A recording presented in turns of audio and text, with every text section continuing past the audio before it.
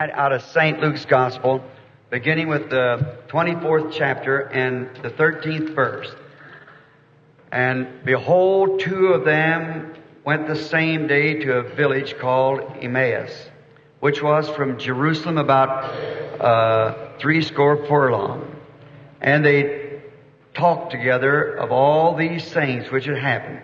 And it came to pass that while they communed together and reasoned, Jesus himself drew near and went with them. But their eyes were holden that they should not know him. And he said to them, what manner of communications are these that you have one to another as you walk and are sad? And the one of them, whose name was Cleopas, answering said unto him, art thou only a stranger in Jerusalem, and hast not known the things which are come to pass in these days? And he said unto them, what things? And they said unto him, concerning Jesus of Nazareth, which was a prophet, mighty in deed and word before God and all the people, and how the chief priests and the rulers delivered him to be condemned to death and have crucified him. But we trusted that he had been he which should have redeemed Israel. And besides all this, today is the third day since these things were done. Yea, and certain women also of our company made us astonished, which were early at the sepulchre. And when they found not his body, they came saying that they had also seen a vision of angels, which said he was alive. And certain of them which were with us went to the sepulchre, and found it even as the women had said, but him they saw not. Then said he unto them, O fools, slow of heart, to believe all that the prophets have spoken. Ought not Christ to have suffered these things, and to enter into his glory? And beginning at Moses and all the prophets, he expounded unto them all the scriptures, the things concerning himself. And they drew nigh unto the village where they went. And he made as though he would have gone further. But they constrained him, saying, abide with us, for it is towards evening, and the day is far spent. And he went in to tarry with them. And it came to pass, as they sat at meat with them, he took bread, and blessed it, and brake it, and gave to them. And their eyes were opened. And they knew him, and he vanished out of their sight. And they said one to the other, did not our hearts burn within us while he talked to us by the way, and while he opened unto us the Scripture? Let us bow our heads now in prayer. Most holy God, we approach Thee in the name of Jesus, Thy Son. Yes. And we believe that we are in the presence of You now, as by faith we come to Your great altar, where His blood is there to speaking for us in our behalf. And we are indeed a needy people, Lord. We're needy of Thee. And we're asking for Thy grace. And as we see the prophecies fulfilled today, that the church, of how we have become rich in the things of the world and think we have need of nothing, and He said we were naked, blind, miserable, and blind, and didn't know it. And Father, we ask for grace then, that You'll open our eyes to the understanding of Thy Word, that we might understand the hour we're living, that we might prepare ourselves for His appearing, as we truly believe it's at hand. So now we would ask that You would give to us tonight the desires of our heart according to Your riches and glory, forgiving our sins, Lord. We pray that You'll not look at our misunderstandings and our ignorance concerning the things that we should know, that You'll forgive us for that. And remember us as just human beings, Father. We're subject to all kinds of mistakes and troubles. Thou art the infinite, infallible, everlasting God. We pray that You'll be merciful to us and grant unto us the blessings that we ask for we asked it in Jesus' name. Amen.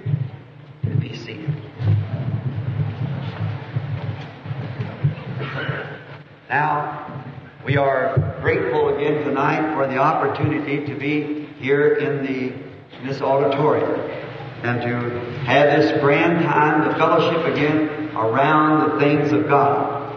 I'm sorry to have kept you last night against my promise that I told you we would be out each evening at between 9 and 9:30. And I missed it last evening, and I'm sorry I did that.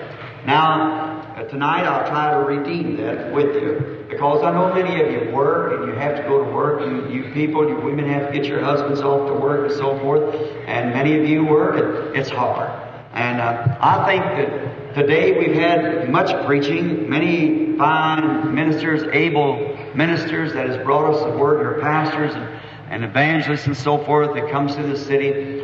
But I think the main thing that I'm trying to try to bring to you is the reality of the presence of Christ, that you might see Him and know that it's Him by His identified promise for the day. Now, last evening we tried to give a little outline, and tonight we've got another little outline, and maybe tomorrow night. Then, the Lord willing, Saturday night, because you won't have to get up so early Sunday morning, I want to try to bring the message in a way that it would be more understanding to the pastors and those who can to lay it back in the Scriptures. And then Sunday afternoon, we want to have a prayer line and pray for the sick by laying the hands upon the sick and praying for them in that manner. And we found that successfully. Those who cannot reach up by faith and just believe Him and accept it. My way of thinking it, that it would be better if we could just raise up and accept Him.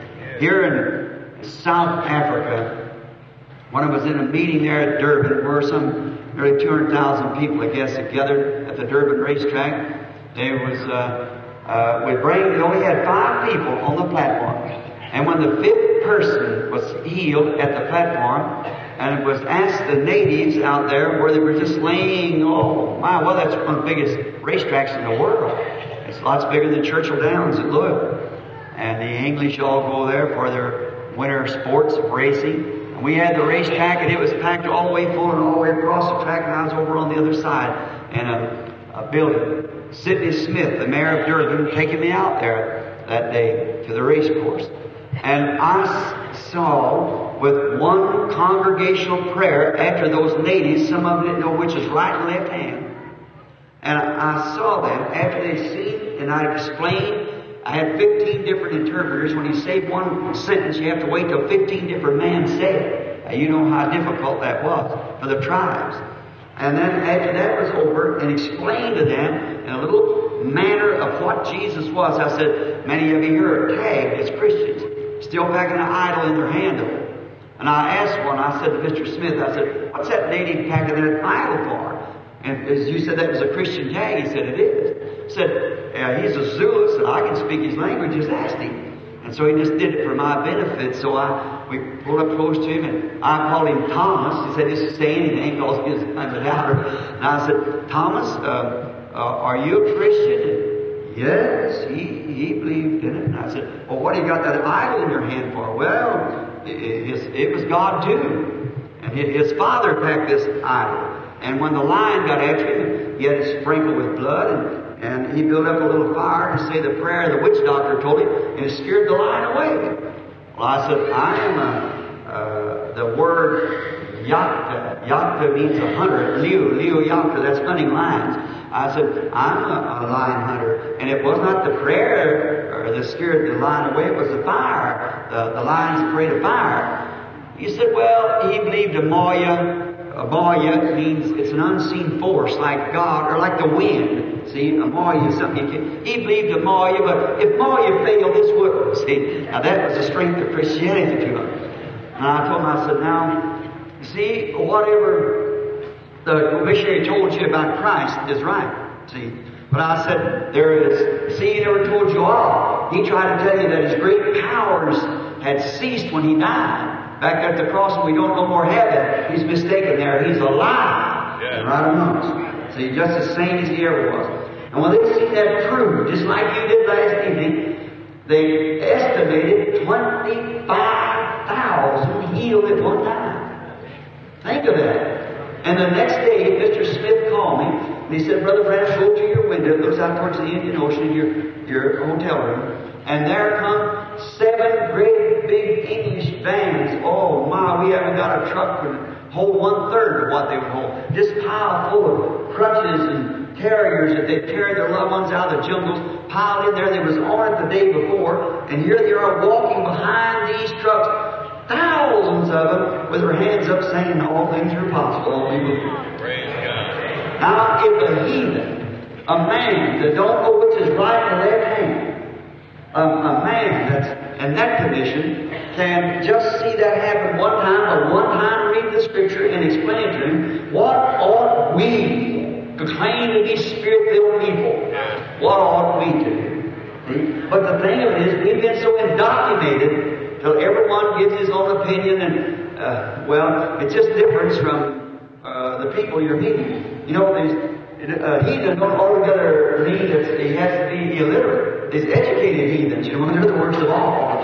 That's right, when you go to Cuba. Now, I'll tell you, in traveling the world, been several times around the world. But you know where they need missionaries worse than ever? USA, right here. Here is the field for the missionary. That's right. Let some of them people come over, don't know right, left hand, and teach these people what God is. They got so much intellectuals that they've lost the whole side of the whole thing. Just, they try to explain it and try to work it out and try to figure it out. The native don't try to figure out nothing. He just simply believes. And that's what you have to do to get right with God, is just believe. You can't figure God out. What of Moses when he seen that bush not burning up? Now, Moses was a chemist. And Moses was taught in all the wisdom of the Egyptians. But when he saw that bush, it was strange. Well, he never said, I believe I'll go over when the fire goes out. I'll take the leaves off that bush and take it down to the laboratory and find out what it's sprayed with. See, to see why that bush could burn and it didn't burn up. That would have been the scientific approach. But what did he do? He took off his shoes and sat on and talked. God talked back to him, see. When you humble yourself, what if Martha would have said when she heard Jesus after he sent to come pray for Lazarus, had been dead 4 days, what if she had run out and said, I thought we was believing something. She had a right to have prayed, you know, because he failed to come when they called. But you see, she had the right approach. She went to him and said, Lord, if you'd have been here, my brother would not have died. And even now, whatever you ask God, God will give it to you. Oh, that's it. That's the idea. See, she had the right approach. Look at that faith when he struck Jesus. He said, thy brother shall rise again. She said, yes, Lord. And the last day at the general resurrection, he'll rise. He was a good boy. He said, I am the resurrection and life. He that believeth in me, though he were dead, yet shall he live. Whosoever liveth and believeth in me shall never die. Believest thou this? She said, yea, Lord. I believe that you are that Messiah, the Son of God that was to come into the world. Oh, my. Where have you buried her? I was talking to a woman not long ago. I poured this is standing in. It's people who claim to believe in divine healing. It's psychic healing, mental healing. Leave mind over matter. And they don't believe that Jesus was divine. And they said that he was a good man, but he was a teacher and a philosopher, but he couldn't be divine. I said, if he wasn't divine, he's the greatest deceiver the world ever had. That's right. You can't make nothing out of it but being divine. She said, if I prove to you by your own Bible he wasn't divine, will you accept it? I said, you can't prove it with the Bible. She said, well, I'll show you. I said, all right. She said, in St. John, the 11th chapter, said the Bible said when Jesus went to the grave of Lazarus, he wept. I said, sure. She said, well, how could he weep being divine? I said, well, you just failed to see what he was. When he went to the grave weeping, he was a man. But when he pulled his little shoulders together and said, Lazarus, come forth. And a man had been dead 4 days come up out of the grave. That was more than a man. That was God in a man. Right. He was a man when he come down off the mountain hungry and looked for food on a tree. He cursed the tree because it had no food. He was a man when he was hungry. But when he took 5 biscuits and 2 fish and fed 5,000, taking up 7 basketfuls, that was more than a man. That was God in a man. And God only represents himself in man. He chose man. When he's laying out on that boat that night, where virtue went out of him all day preaching and people pulling at him, deserting and so forth, and the storm up on the sea, I guess 10,000 devils swore they'd drown him that night. When he's laying back there asleep on the back of the boat and flopping around like a bottle stopper out there on the mighty sea somewhere, he was a man when he was tired laying there sleeping. That's right. But when he was once aroused, when his foot on the rail of the boat, looked up and said, "Peace, be still." That was more than a man. That was God in a man. He was a man when he died on the cross, crying for mercy. He was a man, but when he broke the seals of death, hell, and the grave, and rose up on the third day, he proved he was more than a man. It was God in a man. No wonder every man that's ever mounted anything believed that. All poets and everything that's ever mounted anything believed that. That's right. He was more than a man. He was God. Now, God in His own Son built a body that He lived in, tabernacle, changed His strength. Just think, Jehovah laying in a manger, over a manure pile, in a barn, crying like a little baby. Those little baby hens, little Jehovah, coming down and embedding Himself in that barn. Look at Jehovah on playing as a teenage boy. Look at Jehovah building in a carpenter shop. Jehovah hanging on the cross. Then when He rose up, He proved He was Jehovah. That's right. God in Christ reconciling the world to Himself. He was more than a philosopher. He was more than a prophet. He was Emmanuel. Now tonight, we're going to approach a subject here while we just read the Scriptures, and we're going to take this for a text. And when their eyes were opened, they knew Him. Now, our scene starts off at a beautiful time. Our setting is about this time of year. It was an Easter, and it was the first fine Easter, and Jesus was back from the dead. In the springtime of Easter, living among the people again. And many who loved Him didn't know it. And that's the same as it is today. There's many people that love Him that really can't believe that He's with us now. They just can't seem to comprehend it. Yes, many of them in that day who walked and talked with Him could not comprehend that He was back from the dead, though they had witnesses and been to the tomb and so forth, and knew that He was up from the dead, but still they just couldn't believe it. Why? I wonder why. See, that's quite unusual. See, it's too unusual. And it's usually in the unusual things that God is in. It's the unusual things that makes Him God. See? That's what makes Him what He is the things He does so unusual. Now, it was unusual when Joseph, before the birth, when he found Mary, his lovely little sweetheart that he was engaged to be married. He found her, she was to be mother without being married. So she no doubt had told him of the visit of Gabriel, the angel. And Joseph was a just man. He was a good man. And he wanted to believe her. I can imagine as he loved her with all his heart and seen that young Hebrew maid and looked into her eyes and when she'd say, "Joseph, dear, the great angel Gabriel visited me and he said I would be overshadowed by the Holy Spirit. And the holy thing that would be born in me would be called the Son of God." Now, Eve wanted to believe that, but there'd never been anything happen like that, so it was too unusual. And look, there was a just man, a good man, and the Scripture claiming that a virgin would conceive, and he didn't understand it. See, the Scripture that said that Christ would be born that way, still Joseph couldn't understand it because it was too unusual. Now, in them days, they had no prophets. The man was, they hadn't had prophets for hundreds of years. And so God dealt with him in a dream. A dream is a secondary way. The right way is always to the Word first. Now God has a way of proving whether His Word is right or not. Or whether any, in the Old Testament, Aaron had the 12 stones, the birthstones, on his breastplate here, and they hung it on the post in the temple. If a prophet prophesied or a dreamer told a dream, they take them down to this, what is called as a minister to know your abundance. And so when this dreamer told his dream, or the prophet told his prophecy, and supernatural lights didn't flash over that to make the Urim and Thummim, then I don't care how real it sounds, it was wrong. The Urim and Thummim had to witness it was right. Well, now the Aaronic priesthood is done away with in the old Urim and Thummim. But God still has a Urim and Thummim, and that's the Word. If a prophet prophesies or a dreamer dreams a dream and is contrary to that Word, I don't care how real it sounds, forget it. That's God's Urim and Thummim. That's it. And then it has to answer back to be true.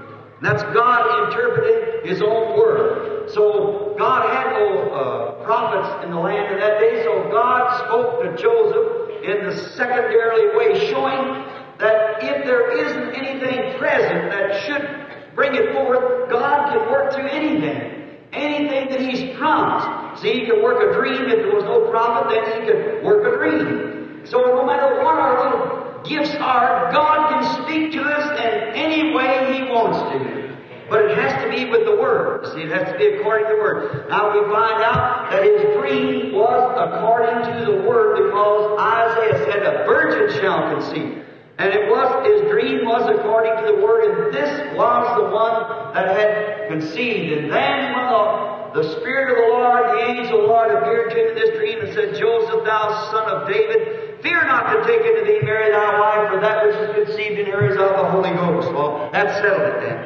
He was a just man. He wanted to believe it. He wanted to believe it, but it was so unusual to him. And if a man wants to believe anything, and the truth is before him, God will make some way to vindicate that, to prove it's the truth. God's obligated to do it, because that's what He's saving for, is those who are ordained to life. Now we find that unusual thing was a thing that they couldn't get. And this resurrection was unusual. And yet, if they would have noticed it, it was His promised Word. He had told them, said, "The Son of Man goes up to Jerusalem, and He'll suffer many things on the Gentiles, be delivered into their hands, and be crucified, be buried, and will rise the third day." See, He said also, as Jonah laid in the belly of the whale 3 days and nights, so must the Son of Man be in the heart of the earth 3 days and nights. David, one of their prophets, prophesied, said, "I'll not leave his soul in hell, neither will I suffer my Holy One to see corruption." See?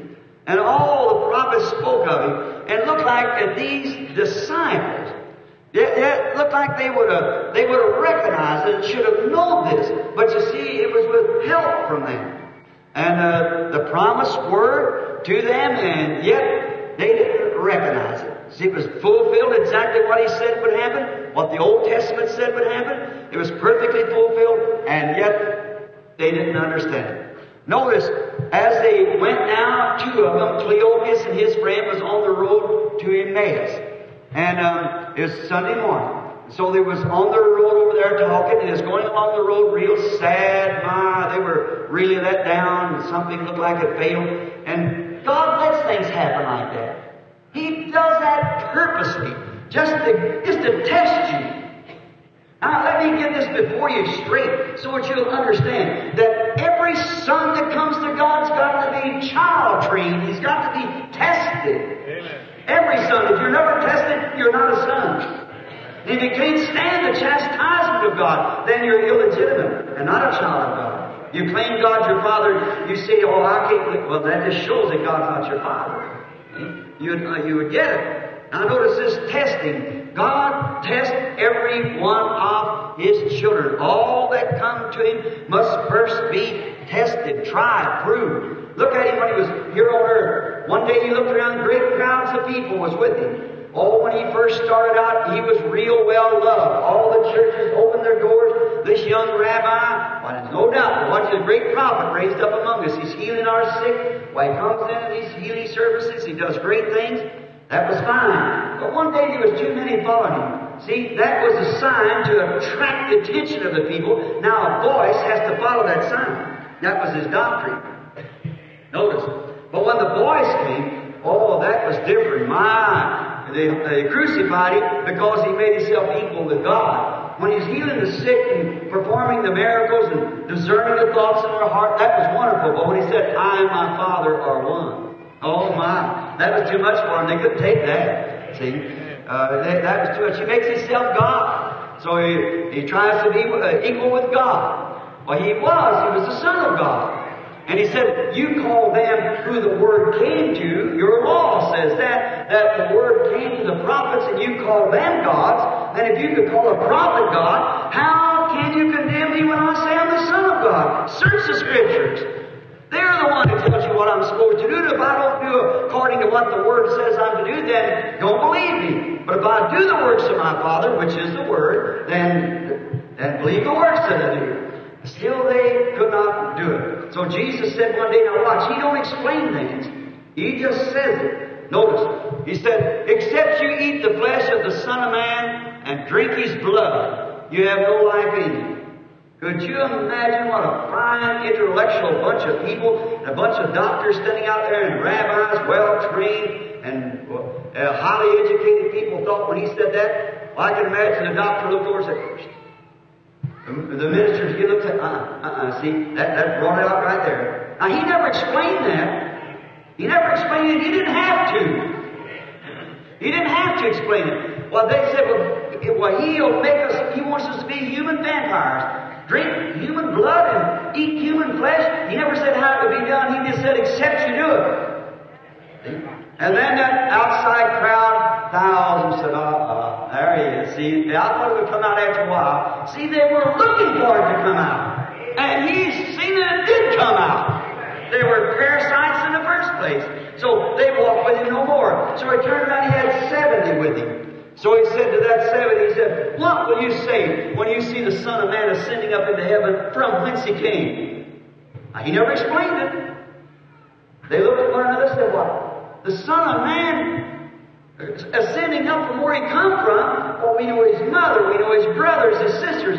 We've seen the manger He was laid in when He was born. We've seen the cradle He was rocked in. Why, He's come from Nazareth. Coming from up there, this is a hard saying. And they didn't walk with Him no more.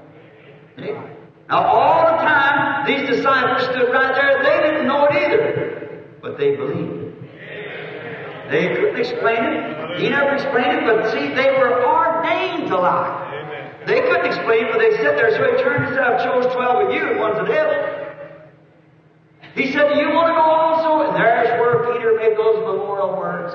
Lord, we are persuaded that you have the word of life alone. Where would we go to?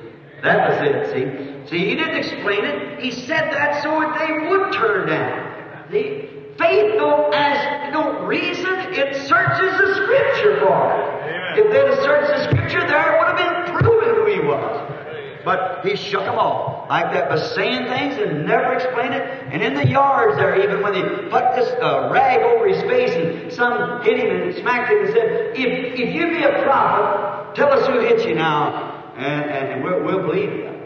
Same thing, same old devil that was up there when he was tempted, when he first started into his ministry. He said, if thou be the Son of God, command these stones to be turned to bread. Same one of them priests and rabbis up there said, if you are the Christ, come down off the cross and prove it to us. See, He could have done it. He knew who hit Him, but He don't clown for nobody. He was the Word, and He's still the Word.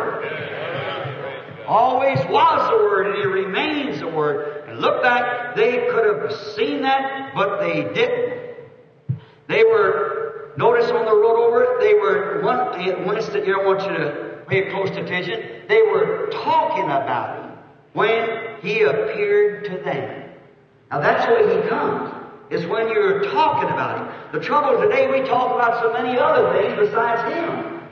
We always talk about what we got to do in some business deal, or the washing's got to be done, or this kind of detergent you ought to use, when you ought to be giving Him praise and glory.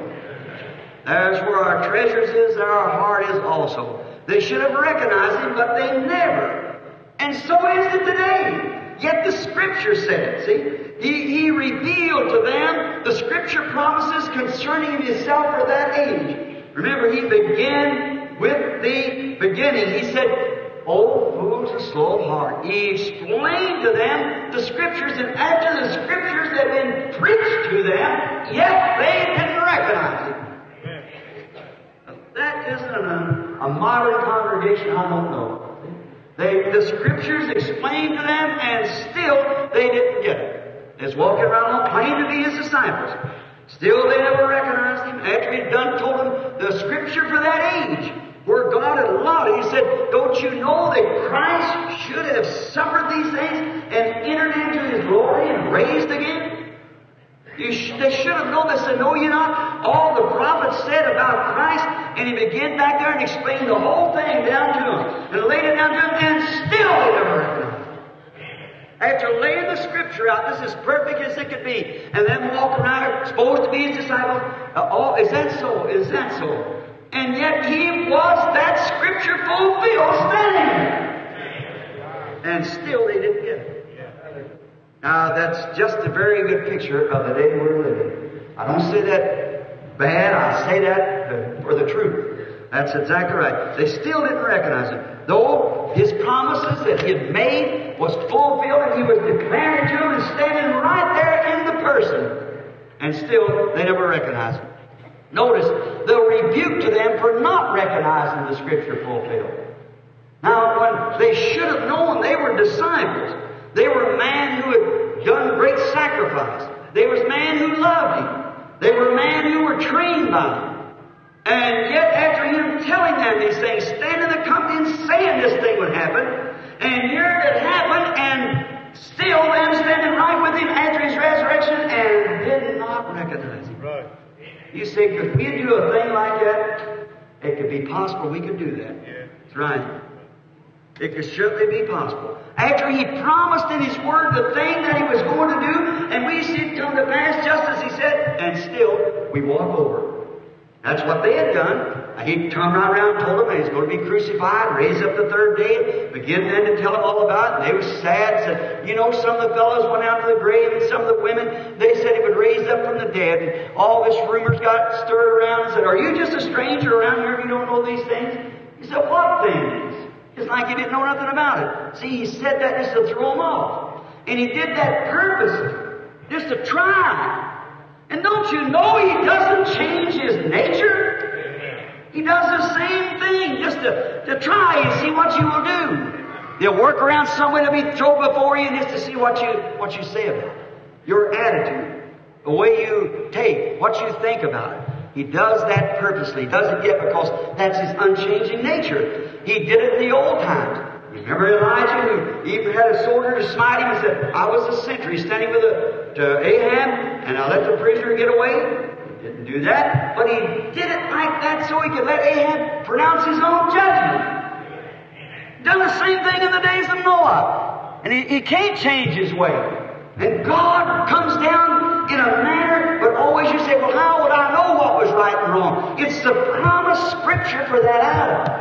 It's a Scripture that's promised. If they would have got out of their tradition and got away from that tradition that they were in and read the Scriptures like He told them to do, search the Scriptures, for in them you think you have eternal life, and they are that testifies of Me. Yeah. They tell you who I am. And they say, "Well, now, Rabbi told us this and that. We believe what the church says." See? What the church says is what God says. What God says, not what the denomination says, or that you believe God. Now, that's where they failed, because they were so tradition that they failed to recognize it. Now, we find then, He said, He rebuked them. Watch. "Fools and slow of heart to understand all the scriptural signs and things should take place of this age." Fools, slow of heart to understand all that the prophets have said that should take place in this day. All these signs that you see, the Bible said these signs are to take place in this day, and you see them taking place, and then are you foolish enough not to believe it? And Him's talking that straight to them, and yet they didn't recognize it. Talk about blind. Could we do that? Might be we could. if we don't search the Scriptures to find what hour we're living in. See what hour, it's maybe later than what we think it is. Yet they claim to be His disciples. They claim to believe that they believed every word that He had said. They believed all the Bible. And here was the Messiah, the God of the Bible, standing there in identification, identifying the very written Word. And they were supposed to be believers of that Word. And Him referring back and telling them that, you remember what was said about this, and what was said about this, and how Jesus must do this, or how the Christ must do this, and how all these things. And yet, they didn't understand it. They didn't know what was it. They know the Word as far as the letter was, but they didn't understand the Word, what it was literally interpreted. That's what it is today. Every man's got his own interpretation. Amen. When God condemns the whole thing, God does His own interpretation. Amen. If God said He'll do a thing, when He does it, that's the interpretation thereof. God interprets His own Word. There He was, standing there, His own interpreter. Hallelujah. He's the same yesterday, today, and forever. He does His own interpretation. Doesn't need any seminary or any ministers, me, you, or no one else to interpret Him. He promised it, and then He turns around and does it. That's heaven. That interprets itself. So there He stood, the great mighty conqueror of every disease, every sickness, death, hell, grave, and rose up again. What they had believed all along, and there He stood. But they couldn't believe it. And Him referring back to Himself all the time, He said to them, and beginning with Moses and the prophets, He expounded to them all the things that were written concerning Himself. And still they didn't get it. Just looked like they just couldn't get it, that's all. Same now? What's the matter today? The reason of it? We're too busy learning our creeds. We're too busy with our denominational programs. We're too busy with soup suppers and lottery in the church. We're too busy with the Ladies' Aid Society. We're too busy with our TV programs and all this other nonsense. We're too busy to search the Scriptures to find out whether they're right or not. You went down to the restaurant, ordered your bowl of soup and it had a spider in it, you'd sue the restaurant. You wouldn't put it in you for nothing with a spider in it. Because you're afraid it might kill this little body. But you'll stick anything down that soul, just anything, any kind of creed, and never look into it to see whether it's the right thing or not.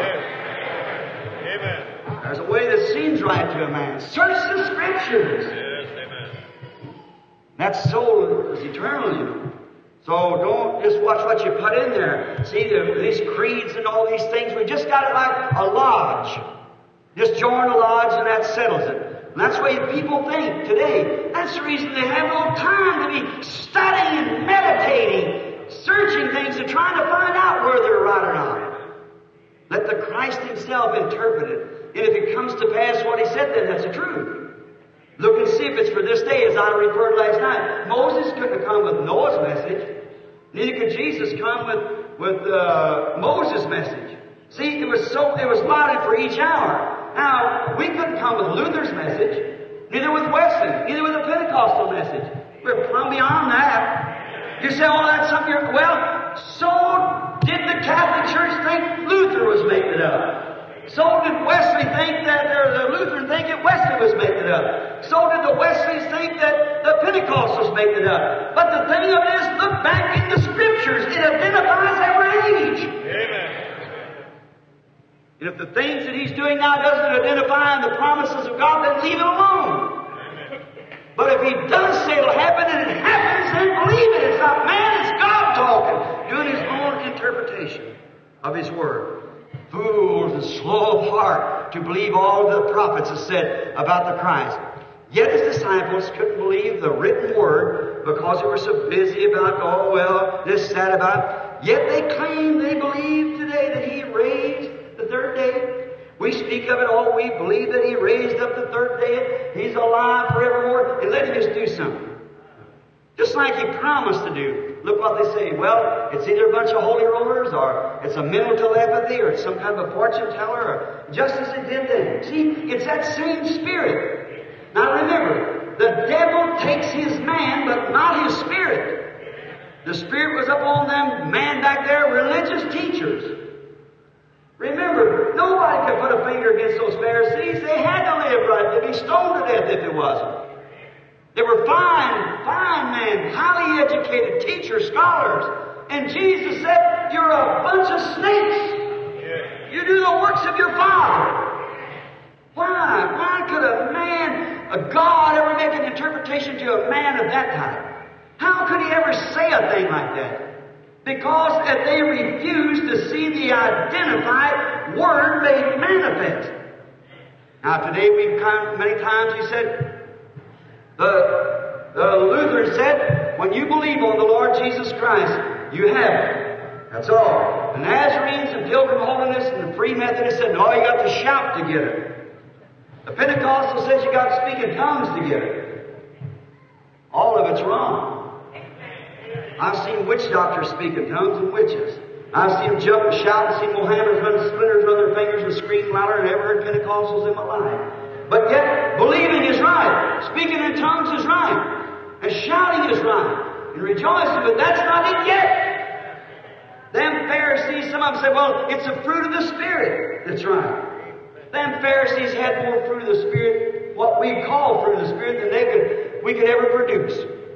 Who would you say if I was going to put him on trial now? Say that some young fellow come into the city here the other day and calls himself a prophet. Let's just put him on trial for a minute.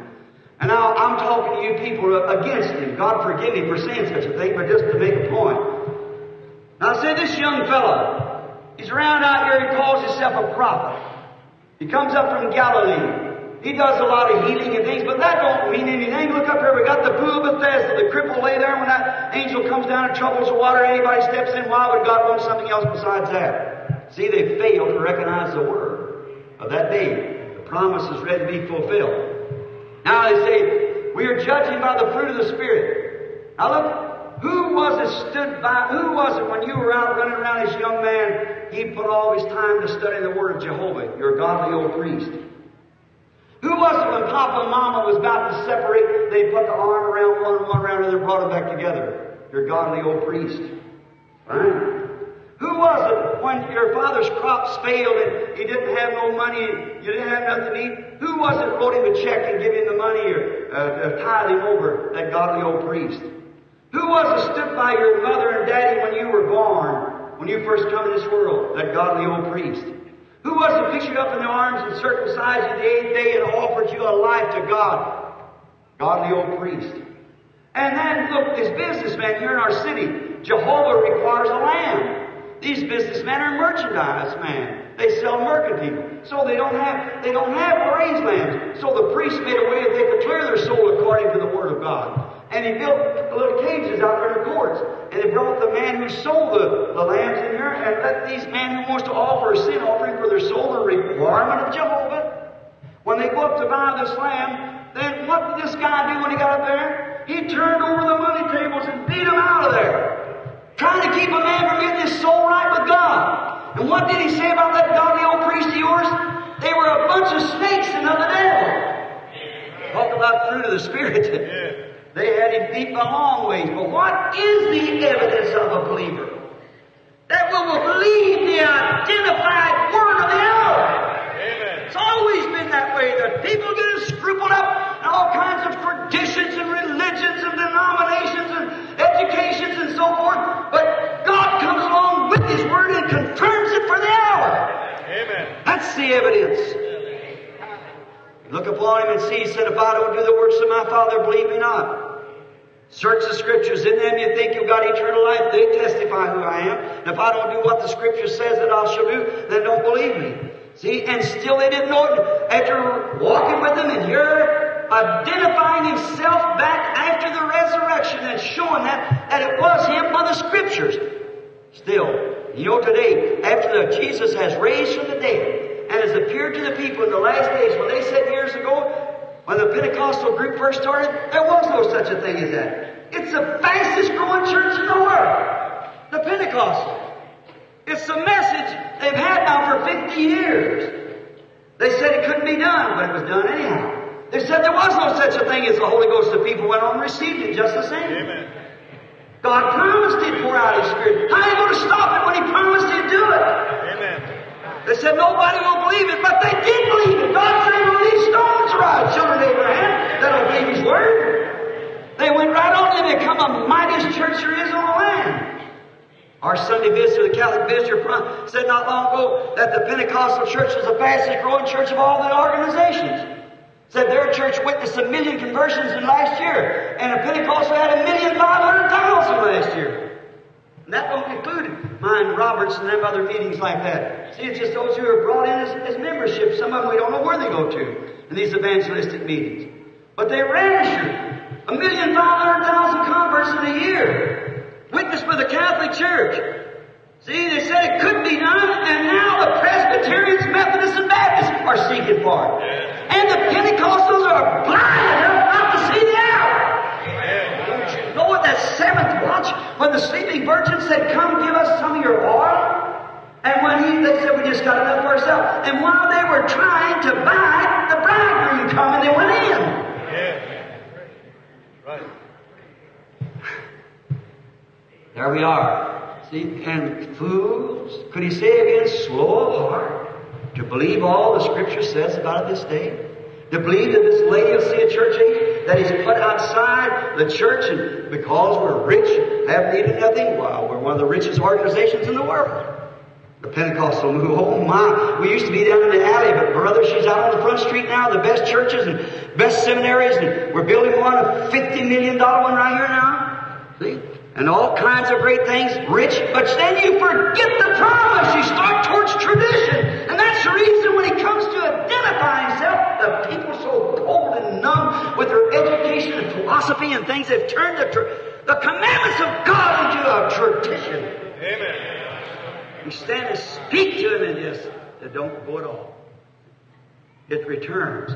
Now, become very highly polished as some great bishop or somebody bringing something like that, well, they would receive it. But you see, it never did come that way. If some organization would all go for it, it would be fine. But he never did do that. He never did. If he had come with Caiaphas and said, now, I am the Messiah. I'm the one supposed to come. Now, see, they'd say, oh, great Holy Father, you are the Messiah. But see, that don't identify the Messiah, his religious rights. That didn't make him Messiah. It was a sign the Bible said would make him Messiah.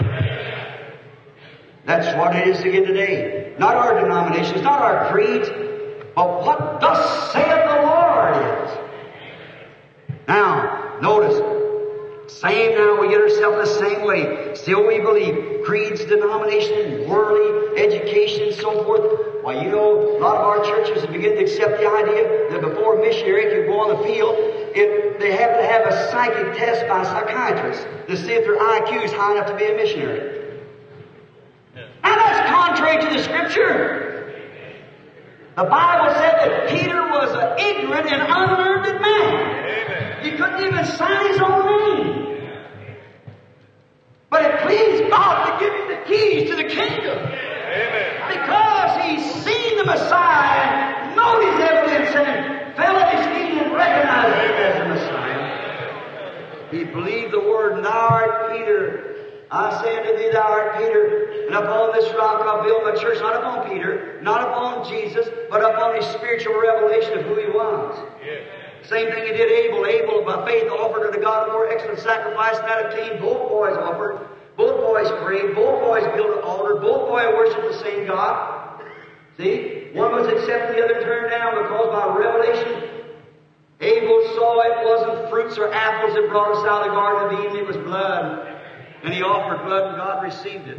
And look at up in Moab, the great organization, same God. There come Balaam the bishop out. Built 7 altars just like Israel had down there. Put 7 lean sacrifices, bullocks, and 7 rams, speaking of the coming of Christ. Fundamental, they were both right. But look down here at this little renegade bunch floating around, won't even pass through the ground. Which Protestants prayed they'd have some kind of revival up there so they wouldn't let him go through. On the road to the promised land, too. And he wouldn't let his brother Israel pass through.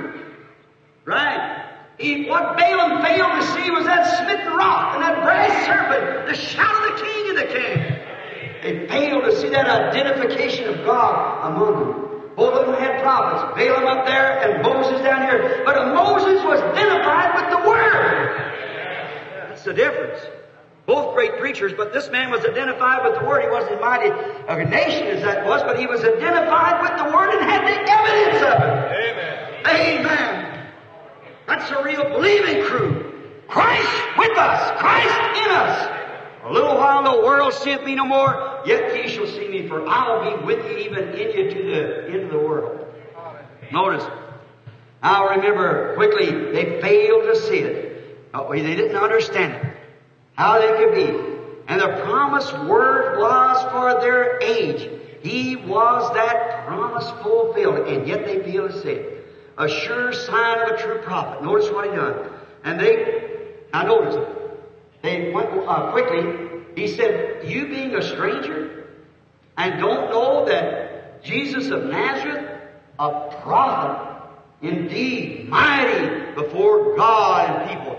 We believe and know he was a prophet. Watch him. As soon as they identified him, he kept asking, what were these things that went on? What taking place?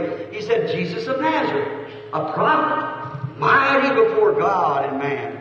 And we believed he would be the one who would bring deliverance to Israel. And as soon as they acknowledged him as a prophet, watch, immediately he went to the Word. A real sign of a true prophet.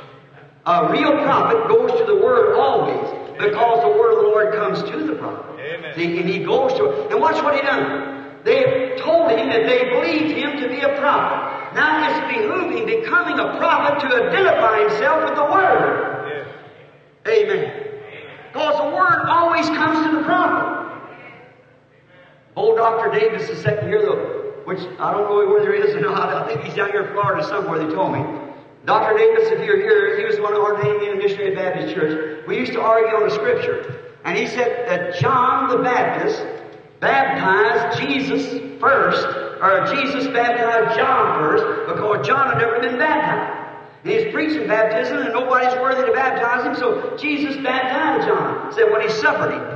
Well, I couldn't get that straight in my mind how he did it. I couldn't make the Scripture. One day when I was alone and the angel of the Lord was present, he revealed it to me. See, now look, Jesus was the Word. John was the prophet. There's two of the greatest on earth, God and His prophet, and the Word was God. And it's always becoming to the Word to come to the prophet. Amen. And John was the prophet. And here comes the Word walking right out in the water to the prophet. Amen. Right. The Word comes to the prophet in the water. Right. Amen. I feel religious. The Word absolutely comes to the prophet.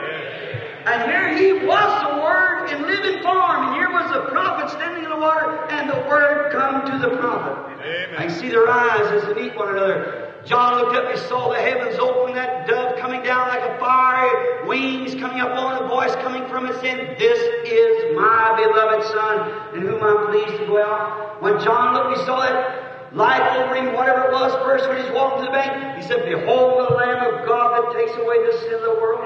He was so perfectly concerned and real believed. He said, there's one standing among you whose shoes I'm not worthy to bear. He'll baptize you in the Holy Ghost and fire. He knew he had to come in his days because he was the forerunner of him. And he said, there's one among you now who you don't know. But I'll know him one of these days when I see that sign identifying. Then Jesus walked out one day and he said, there's the Lamb of God that takes away the sin of the world. Jesus walked the Word right out to the prophet in the water. John looked up at him in humility. He said, I have need to be baptized of thee. Why comest thou unto me? Watch this now. The Word and the prophet together. See, the prophet will have to know the Word because the Word is manifested to the prophet. Now, here was his prophecy fulfilled. He would introduce the Messiah. And here's the prophet and the Word together. And he said, I have need to be baptized of thee, and why comest thou to me? Jesus looked him right in the face and said, suffer that to be so. For thus it is becoming to us, becoming to us to fulfill all righteousness. And when he baptized him, look, what was it? Jesus said as a prophet, you know that I am the sacrifice, and the sacrifice has to be washed before it's presented. Amen. Amen. So the Word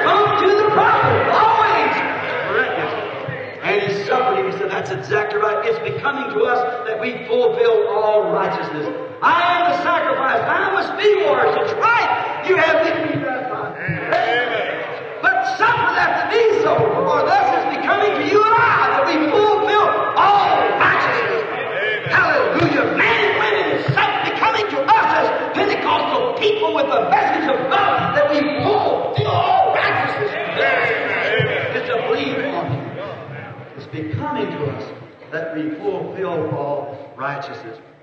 Notice, when a prophet then, he went straight to the Word when they said, Jesus of Nazareth, who was a prophet, mighty indeed, before God and the people. Then if he was a prophet, they identified, then he went right back and took the very words that they claimed he was. Don't miss this. Took what they called him to be, took the written word, and identified himself to be that. Amen. And still they didn't get it. They didn't understand. Yet they called him a prophet, and here he was a prophet, and he went straight to the Word and took the Word and identified his own ministry. Amen. And they said, that's a good sermon, all right. Our hearts burn within us. But that was it. What if we could do that same thing? It's written we will. That's right, so we will. Notice, oh, what a sign of a true prophet, always right straight to the Word. Though they could not understand it, his teaching was too great. My, oh my, where does that time go to? About 8 minutes of time to dismiss. Notice, I can't understand where having 45 minutes go so quick. Notice, look here. Though they could not understand it, though you may not be able, but please do what they did. They invited him to come in. They said, come in. The day's far spent. Come in. That's it. That's it. It's then and then only can he make himself known. When you invite him to come in. You say, I don't understand it. I've heard it explained to the Word, how that these things are supposed to happen in this day. But I can't understand it. But yet invite him and say, come in, Lord Jesus. Why don't you do that right now? Come in. How? Notice now. After they said he acted like he's going to go on by and leave them, he might act that way to you, but he won't if you'll invite him. He said, when it going on like you go further, and they said the day's spent, now you come on and stay with it. So he turned around and said, all right, I'll go in. So he got inside. Now that's the main thing. Though you couldn't understand the Word, it's too deep for something that you don't understand. You're all full of different creeds and this and said that and this and that. And your poor mind, so you don't know what to think. I'll tell you what to do. Just do like they did. Say, come in, Lord, and abide with me just tonight. Just come in and stay with me now. And when he gets inside, he closed the door. Notice how he did it now. Notice how he made himself known to them. Actually, the preached word didn't do it. The preached word and the identified word, and they claimed him to be a prophet, and they claimed to be his disciples, and he talked to them all day long. And they still didn't get it by the preached word. No, sir. They didn't get it. But once they got inside, he opened their eyes to who he was. He opened their eyes. How did he do it? By doing something just like he did before his crucifixion. He opened their eyes and seen him perform something that they seen him do, and he alone does it. He's different from all other men. You ever once seen there's no man can do what he does. And they don't do it the way he does it. And he's always did it that way, and he never changes. And Hebrews 13:8 is right. He's the same yesterday, today, and forever. Once he got inside of them, then he identified himself by doing something that he always done. Same as he did to the woman at the well. Notice, there she come up, very arrogant, little old, ill-famed woman, probably the poor kid had been turned out on the street to live anyway. But right down in her heart, she had a predestinated seedling. And that priest and everything over there, they had an education, conception dead to begin with. He said so. But this little woman, her life was all marred. Right down here's a little bit of light, but way down in there was a seed waiting. See, as sure as a light can strike a seed that's germinized, it'll live. So here she comes up. Maybe she's late with her work. She couldn't come up with the rest of the women anyhow. Maybe a pretty little lady packed her water bottle on her shoulder and went up there and sort of let it down at the well. And she heard this man say, "Bring me a drink." He went talking to her. And he said, "Go get your husband and come here." I see, down she knew that was a sign of the Messiah. She said to him, "I have no husband." He said, "That's right. You've had 5, and the one you have now is not your husband." She said, "Sir, I perceive that you are a prophet. We haven't had a prophet for hundreds of years. I perceive that you are a prophet. Now we know that we're looking for the Christ, the anointed Messiah. And when He comes, that's just exactly what He'll be." Now look, he said, "I'm He that speaks with you." Right into the city she went. She had no right to do that. According to her laws, a woman of that type, a man wouldn't listen to her, but try to stop her, like a house on fire on a windy day. Here she went. She said, "Come see a man who told me the things I've done. Isn't this the Messiah?" Now remember, Jesus never repeated it. He never done one time in there, but they said the whole city believed on Him because of the woman's testimony. Think of it. Oh my. When she knew the promise, what the Messiah would be, and when she seen that promise fulfilled, it opened her eyes. See, the big clothes was sin. But when that promise, she said, "That's the Messiah. I'll do that when He comes." He said, "I'm He." Her eyes were open. She has eternal life because her eyes was open. Peter's eyes was open. Nathaniel, we talked of it last night. What has it done to our eyes in these days? A promise fulfilled. Has it opened our eyes? We see St. John 14:12, Hebrews 13:8, St. John 14:9. Have we seen Luke 17:27-28? All these scriptures as promised, Malachi 4, all of it fulfilled right here before us. What has it done to our eyes? If it doesn't open them, it'll blind them eternally. It opens some, blinds the others. See? It opens them to these last days, what He's promised to do this, what He said He would do it, restore back the faith, old Pentecostal people, professors of God's Holy Spirit. May the God of heaven open your eyes from tradition to the living God of a promise of the Bible that we claim to believe. And what He said He would be Abraham's royal seed, called out in the last days, and Jehovah would come down among the flesh of His people and do exactly like He did in the days of Sodom. Did you hear the news tonight? How that in this very state, I forget how many hundred teachers, school teachers, were proven to be homosexuals.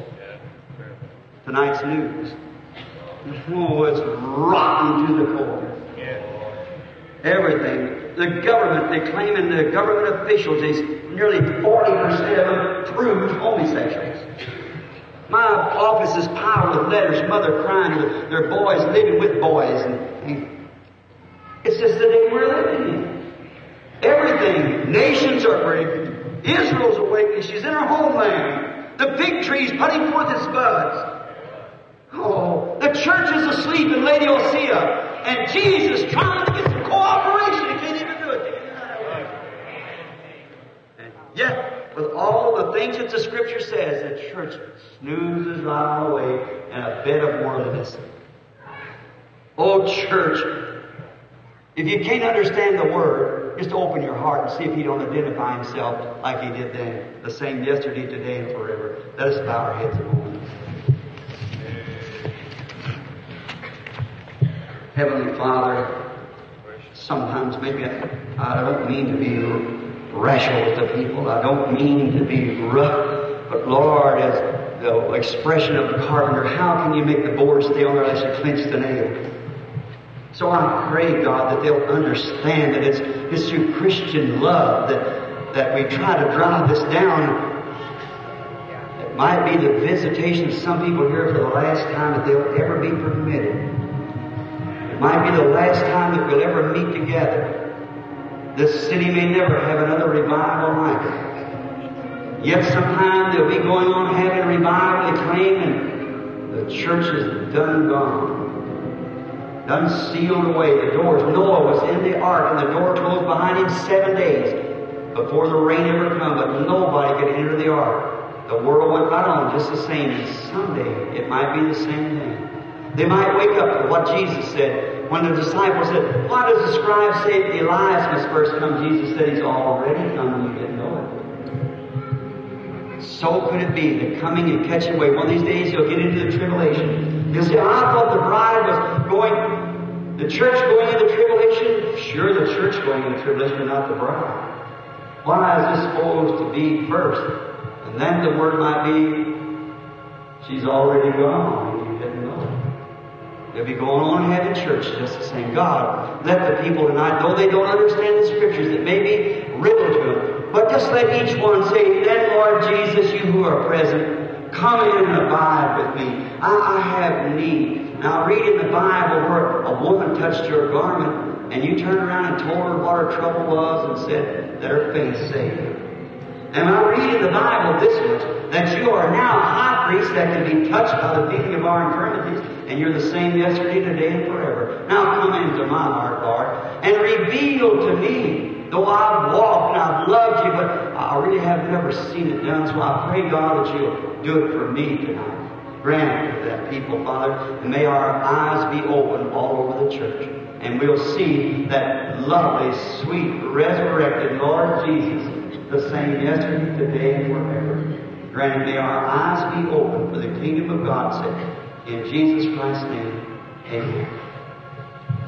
I'll have to let you out on time. I wouldn't have time to call a prayer out of here, although I think you got prayer calls. You don't need to be up here. God's just as great out there as anywhere. You mean He's omnipresent? Certainly is. He's omnipresent because He's on a mission. Now, He isn't omnipresent again because He could be on a mission. He knows all things, so therefore He's everywhere by being on the mission. It's like the word predestinate, it's a bad word. I used it a few minutes ago and I caught myself because I felt the Spirit move back. Many people don't believe in predestination. Predestination is a bad word. It's really foreknowledge. God knows before who will and who won't, so therefore He can predestinate by foreknowledge. That's the reason He knows who will and who won't. See? He's not willing that any should perish, but He knows who will perish. If He wasn't, then He wasn't God. He has to be omnipotent. It's the same as omnipresent. See? Omniscient, omnipresent, omnipotent, infinite. Infinite. If He isn't God. So He knows all things.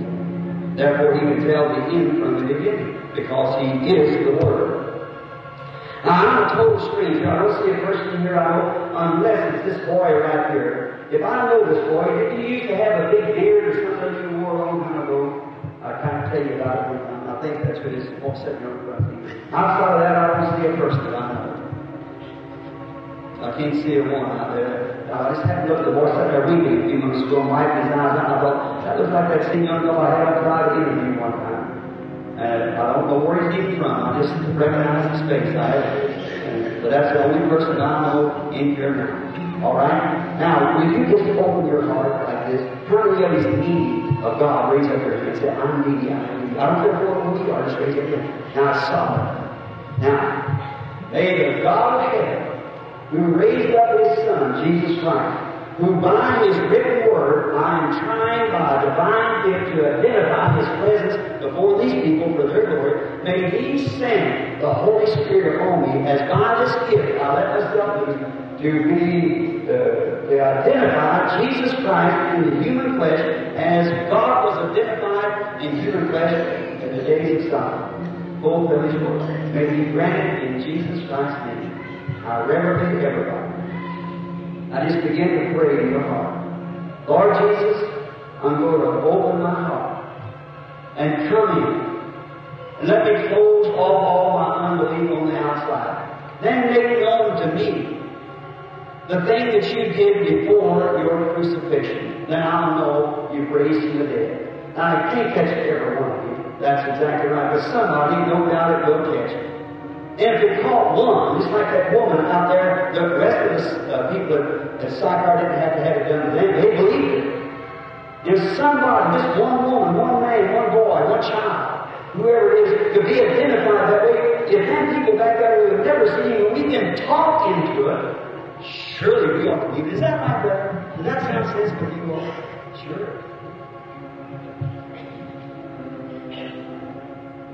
It's hard when you're preaching like that. Then comes these two different gifts. One's speaking, the other's singing. And you just believe with all your heart. Don't doubt. Just have faith in God. Let's start looking on the side over here. Somebody just look till you have to stand right there all the time you believe. Don't press at it. So you jump over the top of it. It's not as far out of you. Just relax yourself and say, well, sure, that's the word, and I believe it. That little old fellow out there doesn't know me, but I know Jesus who's told the truth about the word, and I believe it. Just do it like that. Say, I'm sick and needy, and I have need of you. I can't heal you, and this don't heal you, but it only identifies. No wonder you people can be suspicious. You only see this one touch up here. It tells what will happen, who will work out, and all about it. And never one time, it's never one time failed in the tens of thousands of times around the world. How many has followed and knows it's the truth? Raise up their hands. Well, my. Never, it can't be nothing else but God being that accurate. Because it's His promise. It never can fail. Now, that don't heal Him. Because He's already done that. He's just identifying He's here to keep that promise. Now, if He's kept that promise, He keeps the healing promise. Is that right, brothers?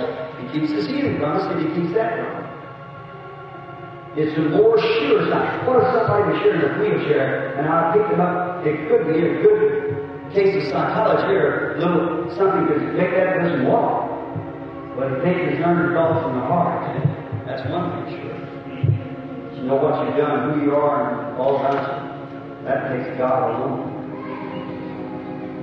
to be perfect each time. Here, I wish I could explain this, and don't give me trying to explain it. You can't do it. But now, if I could say this word, something inside of me has changed to another dimension. I'm looking right at that pillar of fire that followed Israel through the wilderness. How many have ever seen a picture of it? Let's see your picture. I'm looking right at it, right? Looking right straight at it. Amber, kind of yellowish looking green. Turning around, I see a woman moving up. She's sitting right there looking right at me. And she's sitting right down here looking at me. And she's suffering. She's praying for a disease that she has. It's a blood disease. It's a diabetes. Right. Right. Both of them. You two women, both of you stay over here. We have diabetes. What are you doing? Amen. Now, what is that? You were thinking about it, well, trying to open your heart. I see you just come right in and done just exactly the way He done before His crucifixion. Now, you don't know me, do you? Neither one of you know me. That's why I raise up your hands. If you don't know me, all right, you don't know me, then it had to be Him. Well, I don't know you. It had to be Him. If you just believe it with all your heart, God will make it manifest. You have to believe it. Here. This man whispered, said something to somebody. He said, right here looking at him. Kind of a heavy set wearing a white shirt. We're strangers to one another, sir. Is that right? He's sitting right now. I do not know you. No, it's behind you, sir. No, behind you. So a man with a white shirt. Just hold your place. You believe. Man with a white shirt. If God, that's you, look around. If God will tell me what's your trouble, you believe He'll heal you? You got heart trouble. That's why I raised up your hand. Right? You said you're healed. Now there's a man out here raising his hand somewhere around here in this school. You believe He be God's servant, His prophet? You do? You're also suffering with a heart trouble. You have arthritis also. That's your wife sitting next to you. And she suffers with arthritis. And she also is having dizzy spasms. That's why I raised up your hand. That's right. You believe I'm telling you who you are? Mr. and Miss Jones, you can believe God can equal you. Praise the Lord. Believe with all your heart. I'm a believer. Have faith in God. Don't doubt. Just believe. Here says a man coming gray head sitting right here at the end. Holds his hair over sideways. There's that light standing right next to you. You wear it with your hair. You believe me to be God's prophet, His servant? You believe that hay fever's going to leave you and you'll be all right if you raise up your hand? I'm a total stranger. That's what you pray. Next man to raise up his hand too because he believed. Well, what if he hasn't got hay fever but he's got arthritis? That's right. That's right. Wave your hand, sir. That's right. Do you believe? All you think you have to do is have faith. This little lady sitting out here at the end, do you believe, lady? Believe with all your heart? You believe that that stomach trouble's going to leave you? You do? You got a burden on your heart, haven't you? That's for your daughter. She isn't here. You believe I can tell you where she lives at? She lives in California. She's got a dark shadow. She's going to die if something isn't done for her because she's shattered with cancer. But that's right, raise up your hand. You believe I can tell you who you are to the help of God? Jesus told Simon who he was. Is that right? Mrs. Ackerman. That's right, raise up your hand. Right? A little missionary lady sitting there next to you, she's kind of weird about some things too. That's right. Pray for a friend all run down yourself. Is that right? And you're a missionary. Believe with all your heart. I don't know, you've never seen it. But that's true. The lady sitting behind you pretty hair with stomach trouble. You believe that God will make fun of that, you can have that also. Do you believe with all your heart? See, what is it? It's the identify. Now the Word said so. Now here he is, coming into your hearts and revealing himself just like he did. Isn't that exactly what he done before his crucifixion raised? Then he's risen from the dead. Amen. You believe it? Amen. Now if you're in his divine presence, get your eyes open now to recognize that the very God that you're going to stand before at the day of judgment is right here among you now, and there's everything you're thinking about. Will you bow your head now? Are you thinking about him? You'd like him to be your Savior? If you are, would you stand up for a word of prayer? You who want him to be your Savior, you stand up for a word of prayer. God bless you, sir.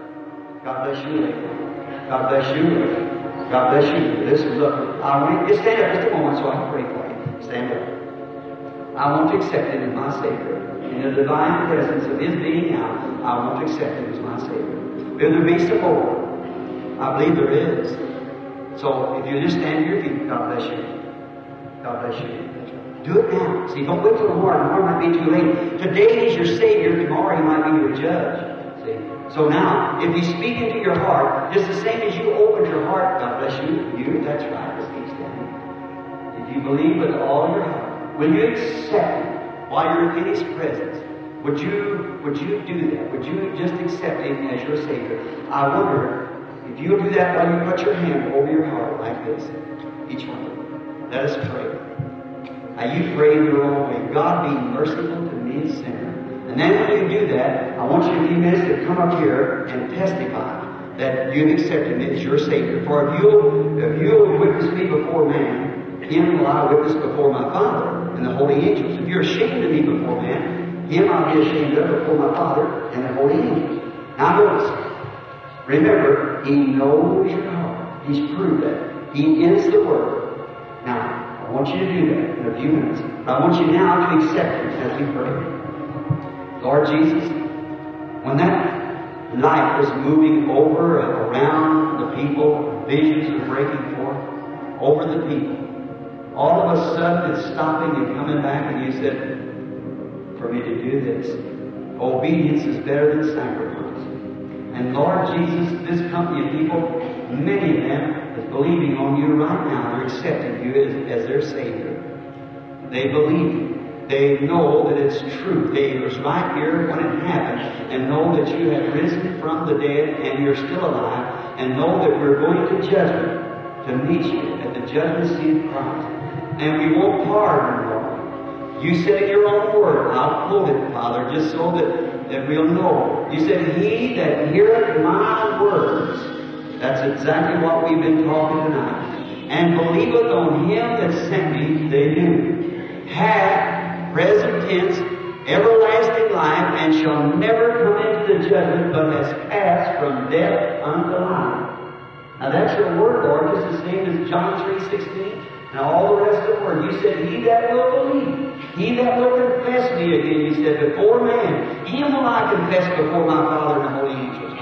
But he that's ashamed of me before man, him will I be ashamed of before my Father and the holy angels. Now in your divine presence as you've come tonight, and we're all here Christian believers feel the presence of your great being, that great august feeling of the deity of God moving around among us. No wonder at all.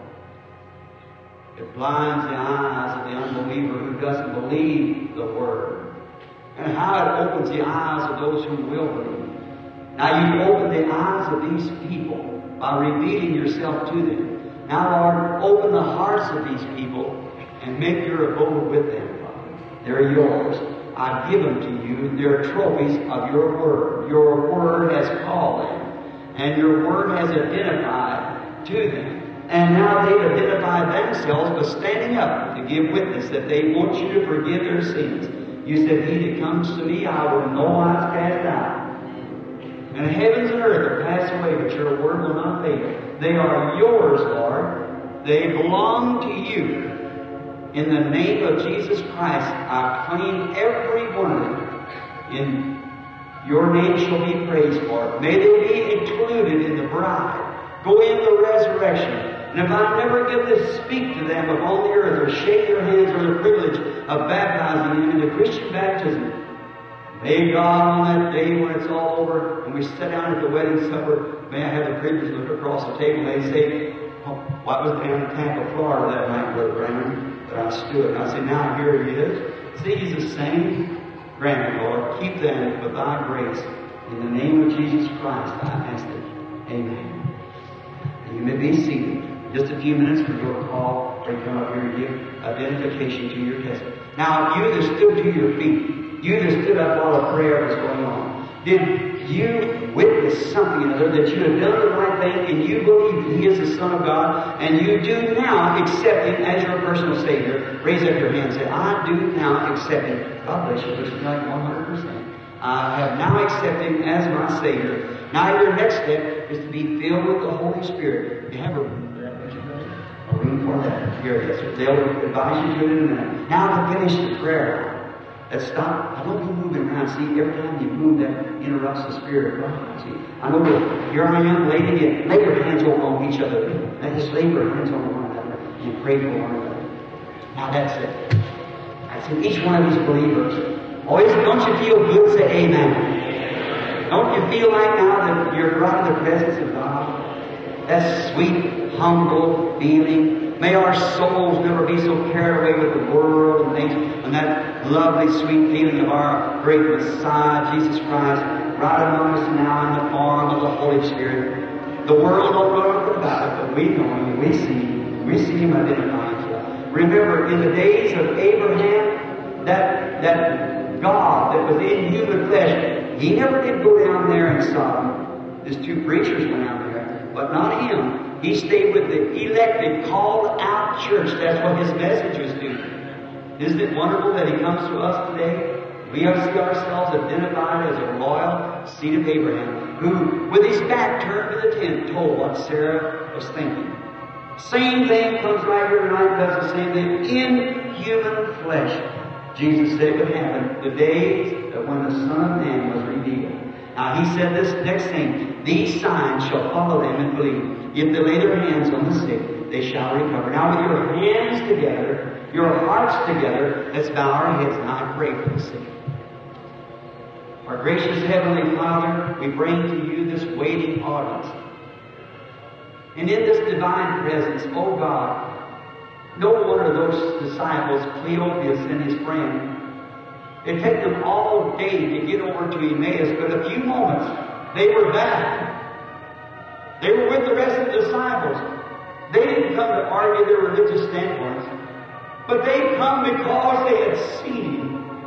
They had met Him. They heard Him preach, and they seen Him identify Himself that He was the risen Christ. You are the Word. The Word has been preached. The Word has been made manifest. The Word discerns the thoughts that's in the heart. It says so, and we are as sure as they are, Lord. Just as sure as they were. We see the sign of the resurrection, and we know it's identification of you revealing yourself as your church, and the Word has to be one, because husband and wife is one. The bride and the Word become one. Oh God, when we see it among us, how we rejoice in it. And seeing the same attributes, the same picture being taken scientifically.